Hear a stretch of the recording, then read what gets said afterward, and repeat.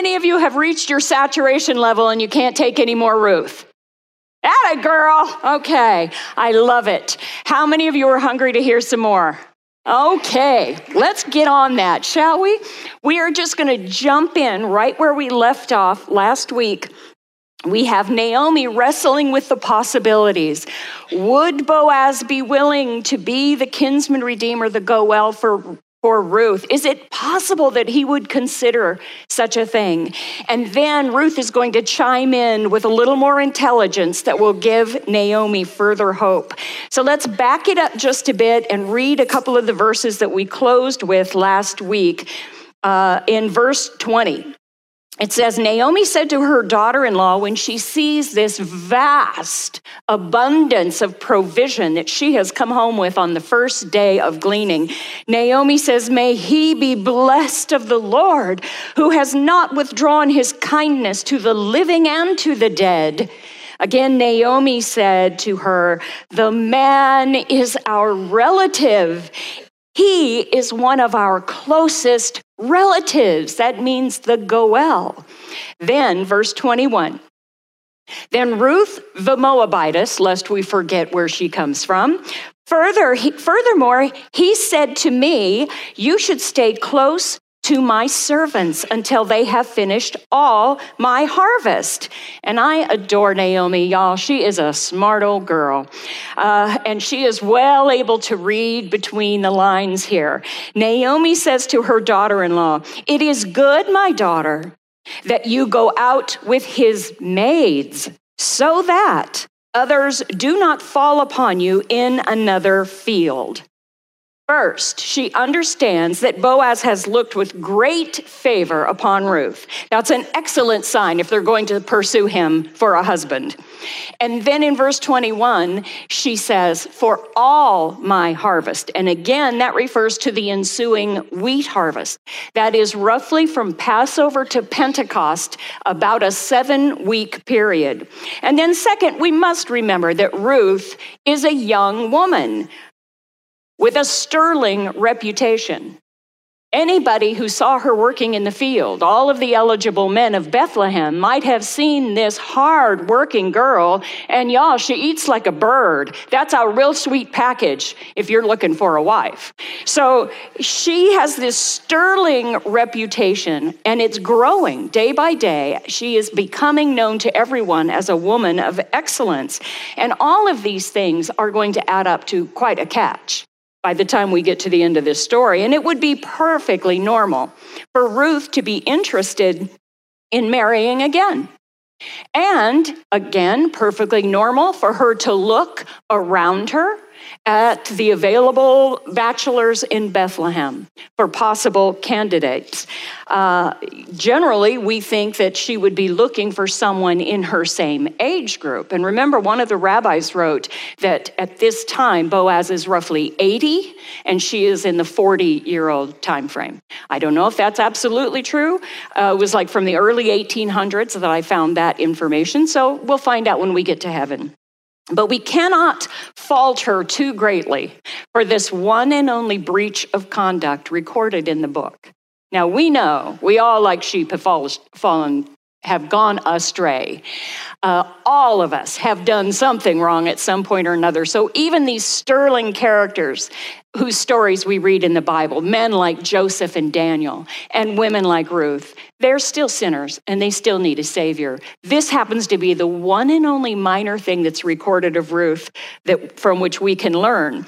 If you look back at Ruth chapter 2, verse 8, it's the conversation between Boaz and Ruth. And Boaz invites Ruth to stay by his maids. Do you see that?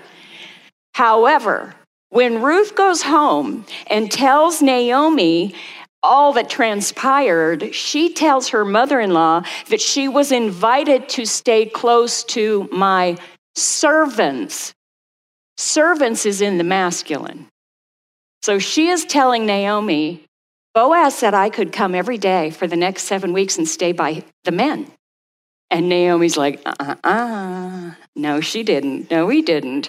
And bless her heart, it's encouraging. Ruth is human after all. So you don't have to put her up on some lofty pedestal and think, I can never get there. It's just the Bible edits out a lot of that. Aren't you glad that the Lord has an edit button for you? Delete, delete, delete. I love it. The reality of this time, though, is that it is a period in which there is extreme moral decay. And truly, 5 times in chapter 2, Ruth's personal safety is mentioned. Boaz commands his workers, the men, not to touch her. He also warns Ruth not to go into another field because he can't protect her beyond his own borders. Then Naomi cautions her here in verse 22, so that others do not fall on you in another field. You don't have to use much imagination to understand what they're talking about. She is a Moabitess. Her safety and her purity are in jeopardy. And to her credit, look at this in verse 23. She immediately acquiesces and obeys cheerfully. Would that we would obey that quickly and with this much cheerfulness and immediacy. Verse 23, so she stayed close by the maids of Boaz in order to glean until the end of the barley harvest and the wheat harvest, and she lived with her mother-in-law. The reward for her obedience will be her physical safety. And in that, we are given additional insight into the power of Boaz in the community. He is a mighty man of wealth, all that implies, and he is well respected in Bethlehem. He speaks and people listen. When he commands something, he is taken seriously. And we're going to see some evidence of that as we continue to go further in the study. Now, to recap something I mentioned from last week's study regarding similitudes or types or models, whatever word you want to use that makes it clear in your head. Boaz stands for us as a type, a model of Jesus Christ. And Ruth is a type of the church, the Gentile bride. Naomi is a type of Israel, the keeper and the teacher of the law. Now, I never want to leave it like that and have you think that's all this book is, because these are real people living in real circumstances, doing real things. We can just read it and apply all this spiritual application to it and forget that these are real people. And that's very important. It's just that the Lord has used their story, their real story, to teach us a greater, deeper truth. And he's probably doing the same thing in your life. The people that are watching you live and move and have your being see the story that is written. How are you conveying Jesus Christ in the midst of your own story to this lost and dying world? That's an important thing to consider.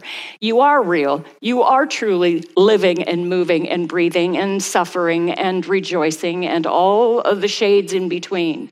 And the world is watching to see if the things you profess to be true about Jesus Christ are indeed true. So their story is a testimony to us of greater, deeper things, and your story is real and greater and deeper to those who are watching. Be careful how you proceed. The Gentile bride we see here in this type learns everything about the law from Israel. And Israel learns about grace and experiences redemption through the Gentile bride. As a type of the bride of Christ, she immediately falls on her face before her future bridegroom. And for many of us, when you first come to Christ, that's the reaction, the natural reaction that you have. Some people don't have a reaction like this. It's legit either way. But there is a moment for most of us in our walk with Christ, if it's the very first moment or sometime down the road, where we realize how we have earned this unmerited favor, and it just knocks us off our feet. And that's what we see Ruth experiencing. And of course, at the very first meeting with Boaz, she does not know he is going to be her redeemer, her bridegroom. Her understanding is limited. But as she's working in the fields every day over the course of those 7 weeks, she is learning more and more about the mighty man of wealth the Lord of the harvest. And I think that Boaz probably fell in love with Ruth. I'm having a problem today with the teeth, sorry. With Ruth, the very first minute that he saw her, that it was an honorable, holy kind of love, that he admired, respected, and loved her from the very moment he saw her. When did your bridegroom first see you? Before the foundation of the world. And he has been in love with you madly and deeply from that day to this. It's such a sweet thing sometimes to just meditate on the everlasting love of God. Now, Naomi and Ruth have this ample provision, and it's going to grow day by day as Ruth continues to go and glean in the fields. But when the harvests are done and their provisions begin to deplete, what will they do? They are going to be at the mercy of the kindness of the citizens of Bethlehem.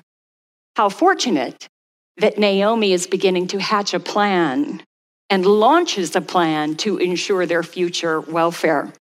Verse 1 of chapter 3. Then Naomi, her mother-in-law, said to her, and I love that the chapter starts with the word then, implying the harvests are done, 7 weeks have gone by, then Naomi launches the plan. She says to her, my daughter, shall I not seek security for you, that it may be well with you? Naomi's going to take Ruth to law school, and this sweet Jewish mother is educating her Moabitish daughter-in-law in all the ways and means of Hebrew culture and the law of Moses. And I think for Naomi, the presence and the availability of Boaz came as a complete surprise.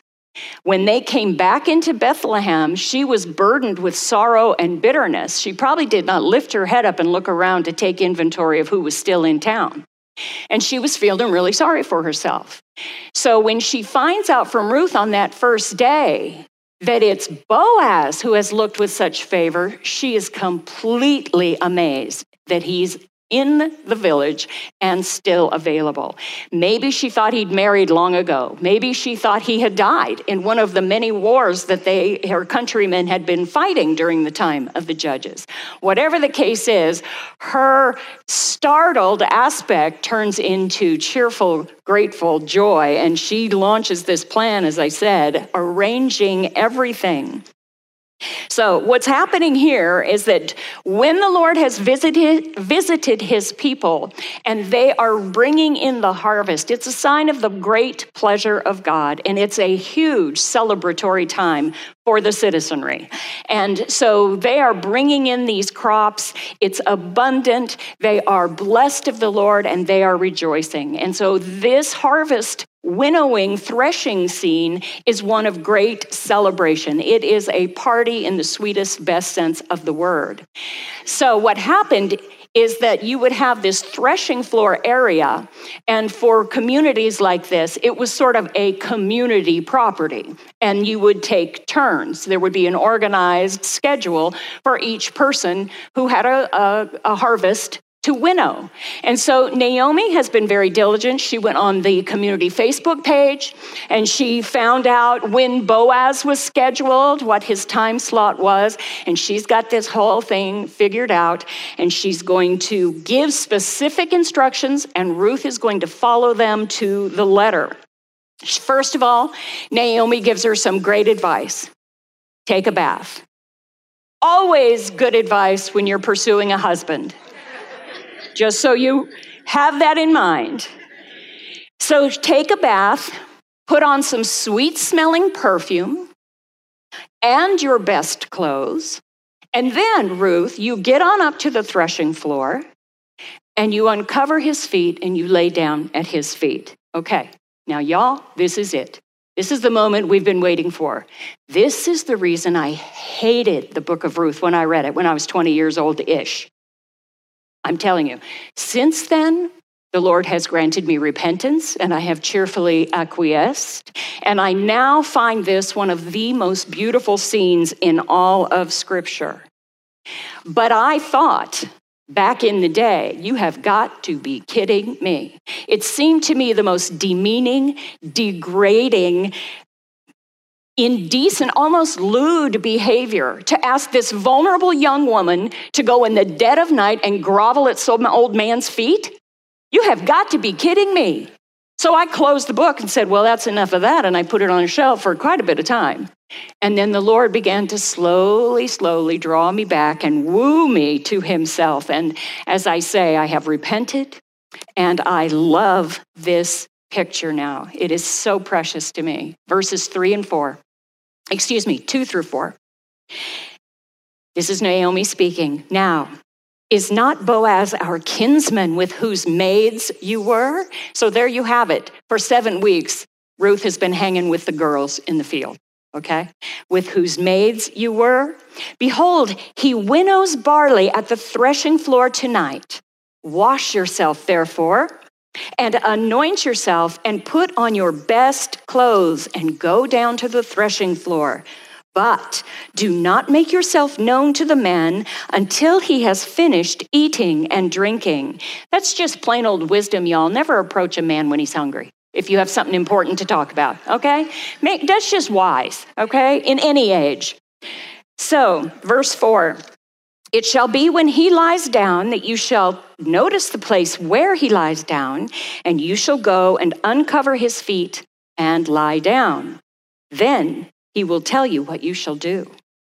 So the law of the levirate marriage, if you remember, states that the childless widow must ask the near relative of her dead husband to be her redeemer, to be her Goel. It does not matter how much Boaz loves Ruth. He can do nothing to redeem her until she asks. That is another brilliant similitude. It's a beautiful model of our kinsman redeemer, Jesus Christ. All that Adam lost in the Garden of Eden, Jesus Christ redeemed on the cross at Calvary. But sadly, just like Israel of old, too often we would not. He is willing and able to do the work of redemption for anyone who will ask, but he will not force his love on anyone. John 1:12, but as many as received him, to them he gave the right to become children of God, even to those who believe on his name. And I bless the Lord for his pursuing love. But I do recognize that he could not and he would not violate my free, unwilling heart. I thank God that Jesus woos each one of us, and he waits for us, and he continuously draws us to himself. This is another similitude. We cannot meet our bridegroom in our old garments, which I have sometimes heard called filthy rags. Before Ruth goes to meet her bridegroom, she lays aside her widow's garments. That's a symbol of death, of mourning, of what lie behind. And she will exchange those garments of death for garments of joy. We, when we are saved by Jesus Christ, are given his robe of righteousness to wear. And when we come before our Father in heaven now, he sees us wrapped in that robe of righteousness, no longer dressed in our former things. She also takes a bath. As the bride of Christ, we are instructed to renew our minds every single day. Paul calls it the washing by the water of the word. And we are continually, by that washing of the water of the word, continuously sanctified and cleansed throughout our Christian walk. She anoints herself with a beautiful fragrance, and having been cleansed from all sin, we are anointed with the beautiful fragrance of the Holy Spirit. John chapter 2, verses 20 and 27 for your notes speak of this. We have an anointing, says John, the Holy One who abides in us to teach us all things. And I love what Paul writes in 2 Corinthians chapter 1, verses 21 through 22. And I will read this for you, but for your notes, 2 Corinthians 1:21 and 22. Look at all the verbs involved in what God has done for you. Now, he who establishes us with you in Christ and anointed us in God, who also sealed us and gave us the Spirit in our hearts as a pledge. This is who you are as the bride of Christ. You are established, anointed, sealed by the Holy Spirit. He's given that to you as a pledge. These are tokens that the bride has received from the bridegroom in anticipation of that great and glorious day when we are taken to the Father's house to be with our beloved bridegroom. Paul continues in 2 Corinthians, but now in chapter 2, verses 14 and 15, but thanks be to God, who always leads us in triumph in Christ and manifests through us the sweet aroma of the knowledge of him in every place, for we are the fragrance of Christ in God. When God looks at you, not only does he see you wrapped in the robe of righteousness, but he smells that beautiful fragrance of holy anointing that is upon you as a bride of Christ. And I think as Ruth prepares to meet her Goel, she embodies what the psalmist King David wrote in Psalm 20, verse 6. Now I know the Lord saves his anointed. He will answer him from his holy heaven with the saving strength of his right hand. Here is this destitute Moabite. She is going to lay herself down at the feet of her, hopefully, Redeemer and ask him to cover her with his skirt. She is a vivid picture of the Gentile bride preparing to meet her bridegroom. This is you, y'all. Have you grasped that? This is you. And every bit of this is yay and amen as far as God is concerned. It is the truth about your condition in Christ sitting in that chair right there, right now. God is concerned about you in every place you go, in everything you do. And no matter where you go, no matter what you do, he sees you as cleansed and adorned and fragrant. We need to live like we believe it's true and walk in the truth and the power of that. One more little thing about just fragrance, a sweet-smelling savor that ascends to heaven. It's your prayer. It's a picture of your prayer. God holds every one of your prayers so precious that he has them reserved for you in a golden bowl in heaven. It's the prayers of the saints, and we will one day, I believe, offer those back to the Lord as an act of worship.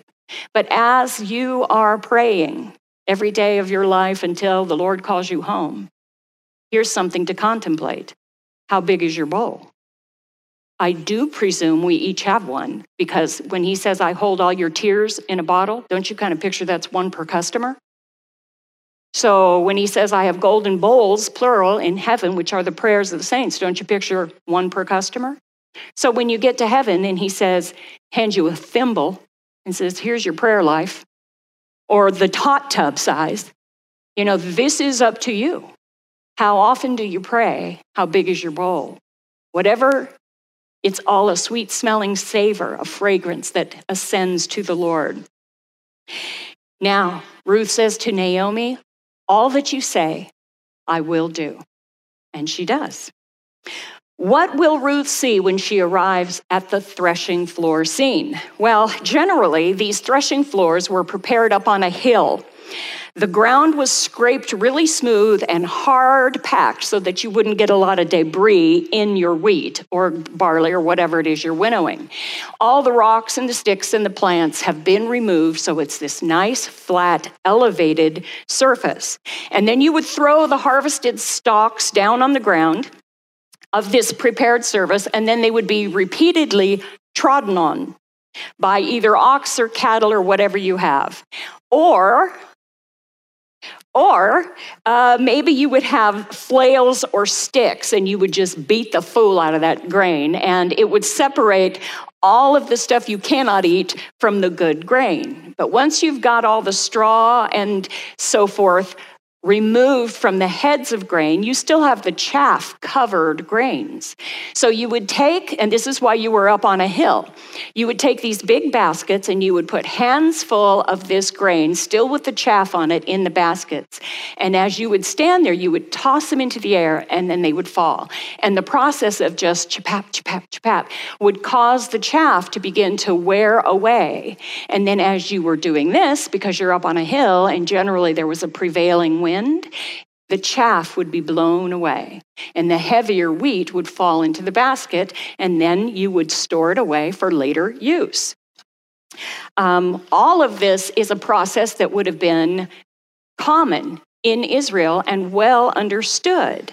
The useless chaff driven away by the wind and the heavier grain in the basket to be a blessing and a source of sustenance for you. You might use what was left, the straw, etc., for fodder for the animals, but there's nothing good about chaff. You just gather it up to burn it. There is not one good thing you can do with chaff. It was a very festive time, and families were very much involved. The kids would take turns riding on the oxen or the cattle, or they would sometimes employ a thing called a sledge that was like a large metal grate, and it would be pulled behind the animal, and the kids or the women even would ride on it, and it was happy and joyful and singing. And at the end of the day, when the sun finally went down, it would be a great celebration, singing and dancing and feasting and joy overflowing for everyone. Then the families would go home, but the men would stay behind at night to guard the grain from thievery. And they would have these piles now of grain, and they would sleep with their heads facing the pile and their feet away from the pile of grain, sort of like spokes in a wheel. And this is where Ruth is instructed to go find Boaz. Verses 6 and 7. So she went down to the threshing floor and did according to all that her mother-in-law had commanded her. When Boaz had eaten and drunk and his heart was merry, he went to lie down at the end of a heap of grain, and she came secretly and uncovered his feet and lay down. Now, you do need some cultural background in order for this part of the story to make sense. So, the hem of a person's garment held much more significance than it does today. Today, if we would like to, if you meet someone who is in uniform, let's say, where do you look to see the insignia of their rank? Generally, we look on the shoulders. Sometimes there are emblems on the chest if they're wearing a cover. Sometimes there'll be the mark of their rank and authority on their hat. We are trained to look upward. But that was not so back in this day. And this is going to shed some light for you on two stories. Write these down for your notes, and I will trust you to go home and read these for yourself. The first is in 1 Samuel chapter 15. And it is the story of King Saul and the prophet Samuel. And the hem is a very prominent part of this story. And then another story also in 1 Samuel, but chapter 24. And this one is about David and Saul. So just so you have an idea of the importance of the hem, in this story of David and Saul, David and his ragtag army are on the run and they're hiding in a cave. And King Saul just happens to need to relieve himself. And this is big business. And I'll tell you why it's big business in a minute, and I'm not going to elaborate on that anymore. But just trust me, he had big business to do. And so he tells his servants and his, army, I'm going to go into the cave. I'll see y'all in a bit. And up he goes. Now, in order to do the big business, one of the things you have to do is take off your cape, your robe, and lay it aside. And that's where David and his entire army, who happened to be hiding in the same cave, find King Saul. And all of David's men say, look, God has delivered him into your hand. Go and kill him now. Now, David approaches, he sneaks up on Saul, who is occupied, and he does not raise his hand against Saul, but what he does do is cut off the hem of Saul's robe. And then, so we know how important this was. David's conscience is smitten, and he repents of the sin of raising his hand against the Lord's anointed by removing his credentials as king. Because what would happen back in the day is that the hem of the garment is where your identity was located. In the pagan cultures, it might be heavily ornamented and decorated with stones and jewels and things. For the Hebrew man, the corners of his garment, his robe, called the talit, were intricately woven, uniquely knotted strings and fringes that hung down on the hem of this Jewish man's garment. No two were the same. They were like fingerprints, like a signature. So when you remove the hem of a garment, you were removing the identity of that person. We see it in the prettier side of this picture at a Jewish wedding, even to this good day, where a Jewish groom will take his prayer shawl and place it over his bride, or they will stand under the chuppah at a Jewish ceremony. What he's doing is saying, I am pledging my covering over you, my protection over you. Conversely, a Jewish man could divorce his wife by cutting off the hem of her robe, saying, I strip from you your identity as my wife. So when we see David raising his hand against King Saul and cutting off the hem of his robe, what he's saying, in effect, is, I now have taken violent possession, if you will, of the kingdom. And he repents of it and asks God to forgive him. And of course, God does do, and David still is on the run, waiting for the day when the kingship that he was promised and anointed to have will be his. But he's not going to raise his hand against Saul again. It's an important point in David's life. Now, there are many stories in the New Testament about the hems of garments, but the sweetest one the sweetest one of all to me is from Luke chapter 8, starting in verse 43. If you want to turn there, hold your place in Ruth, but Luke 8:43. For many of you, this will be a familiar story. And for those of you who are brand new to Bible study, I just love the fact that you're on this grand adventure and everything is exciting and new. So embrace both camps, whether it's familiar or brand new to you. This is the story of a woman with an issue of blood who has been sick for 12 years with this issue of blood. And she has, at this moment on this day, fought her way through the crowd so that she could touch the hem of our Savior's cloak. There is a prophecy, write this down for your notes, in Malachi chapter 4, verse 2. And it says about the Messiah, that the Son of Righteousness will arise with healing in his wings. Wings is the literal description of the hem of the Jewish garment. It's the kanaf. In fact, it's the same word Boaz used to Ruth when he said to her, may the God of Israel, under whose wings you have come to seek refuge. It's the same Hebrew word. So, this woman has fought her way through the crowd, and she has trusted in that prophecy from Malachi to be a fact. She took the scripture literally and seriously, and that literal belief in scripture saved her life. And I love the way Dr. Luke records this story in chapter 8, verses 43 and 44. It says, and a woman who had a hemorrhage for 12 years and could not be healed by anyone, came up behind him and touched the fringe of his cloak, and immediately her hemorrhage stopped. When Matthew records this, he tells us what she's thinking. For your notes, Matthew 9:21, she is thinking to herself, if only I touch his garment, I will be well. She's not seeking to speak to him. She's not seeking for him to pray for her or anything else. She just trusts that there is healing in his wings, in the fringe of his garment.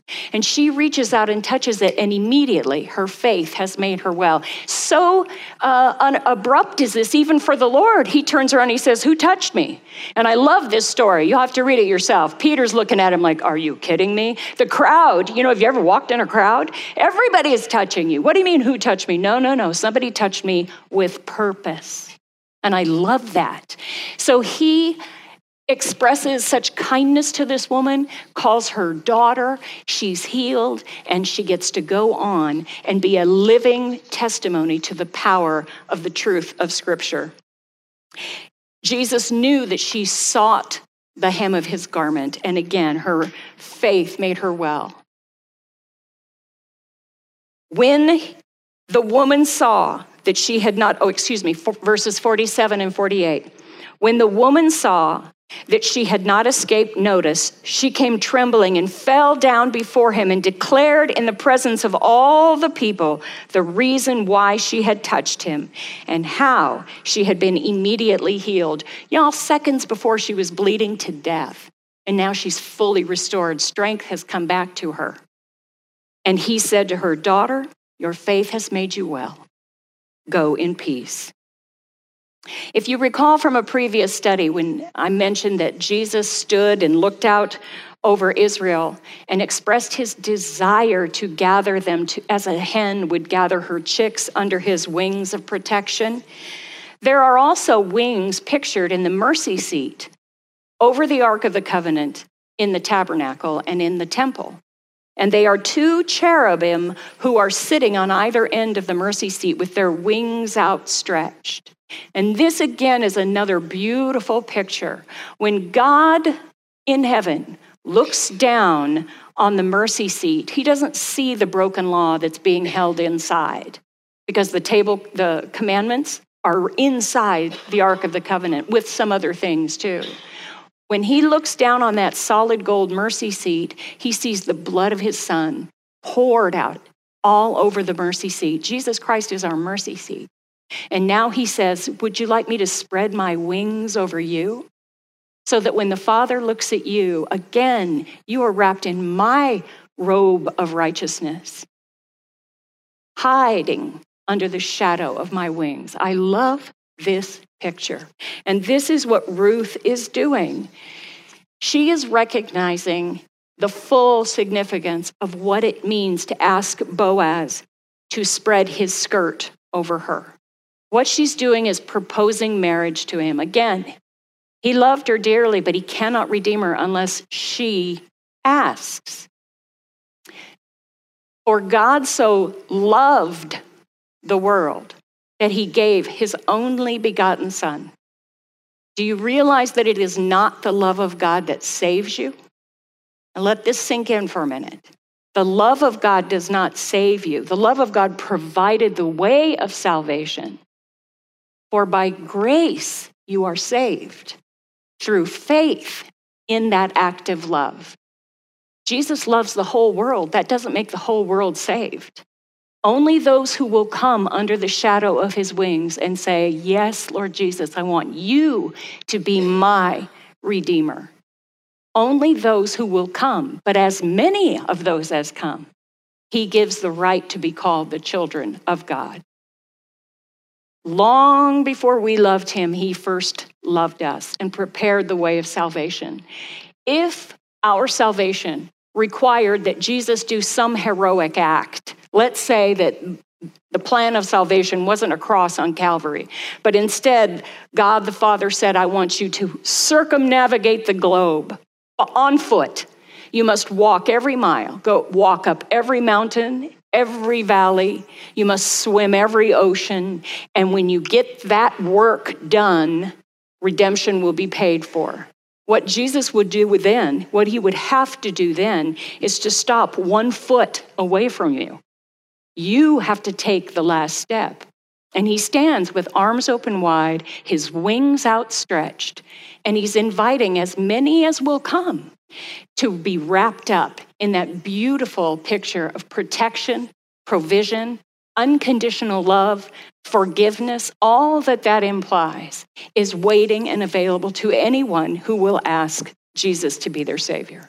It is the most beautiful picture in Scripture to me, Ruth at the feet of Boaz. I can't think of a better place to be, under the shadow of his wings.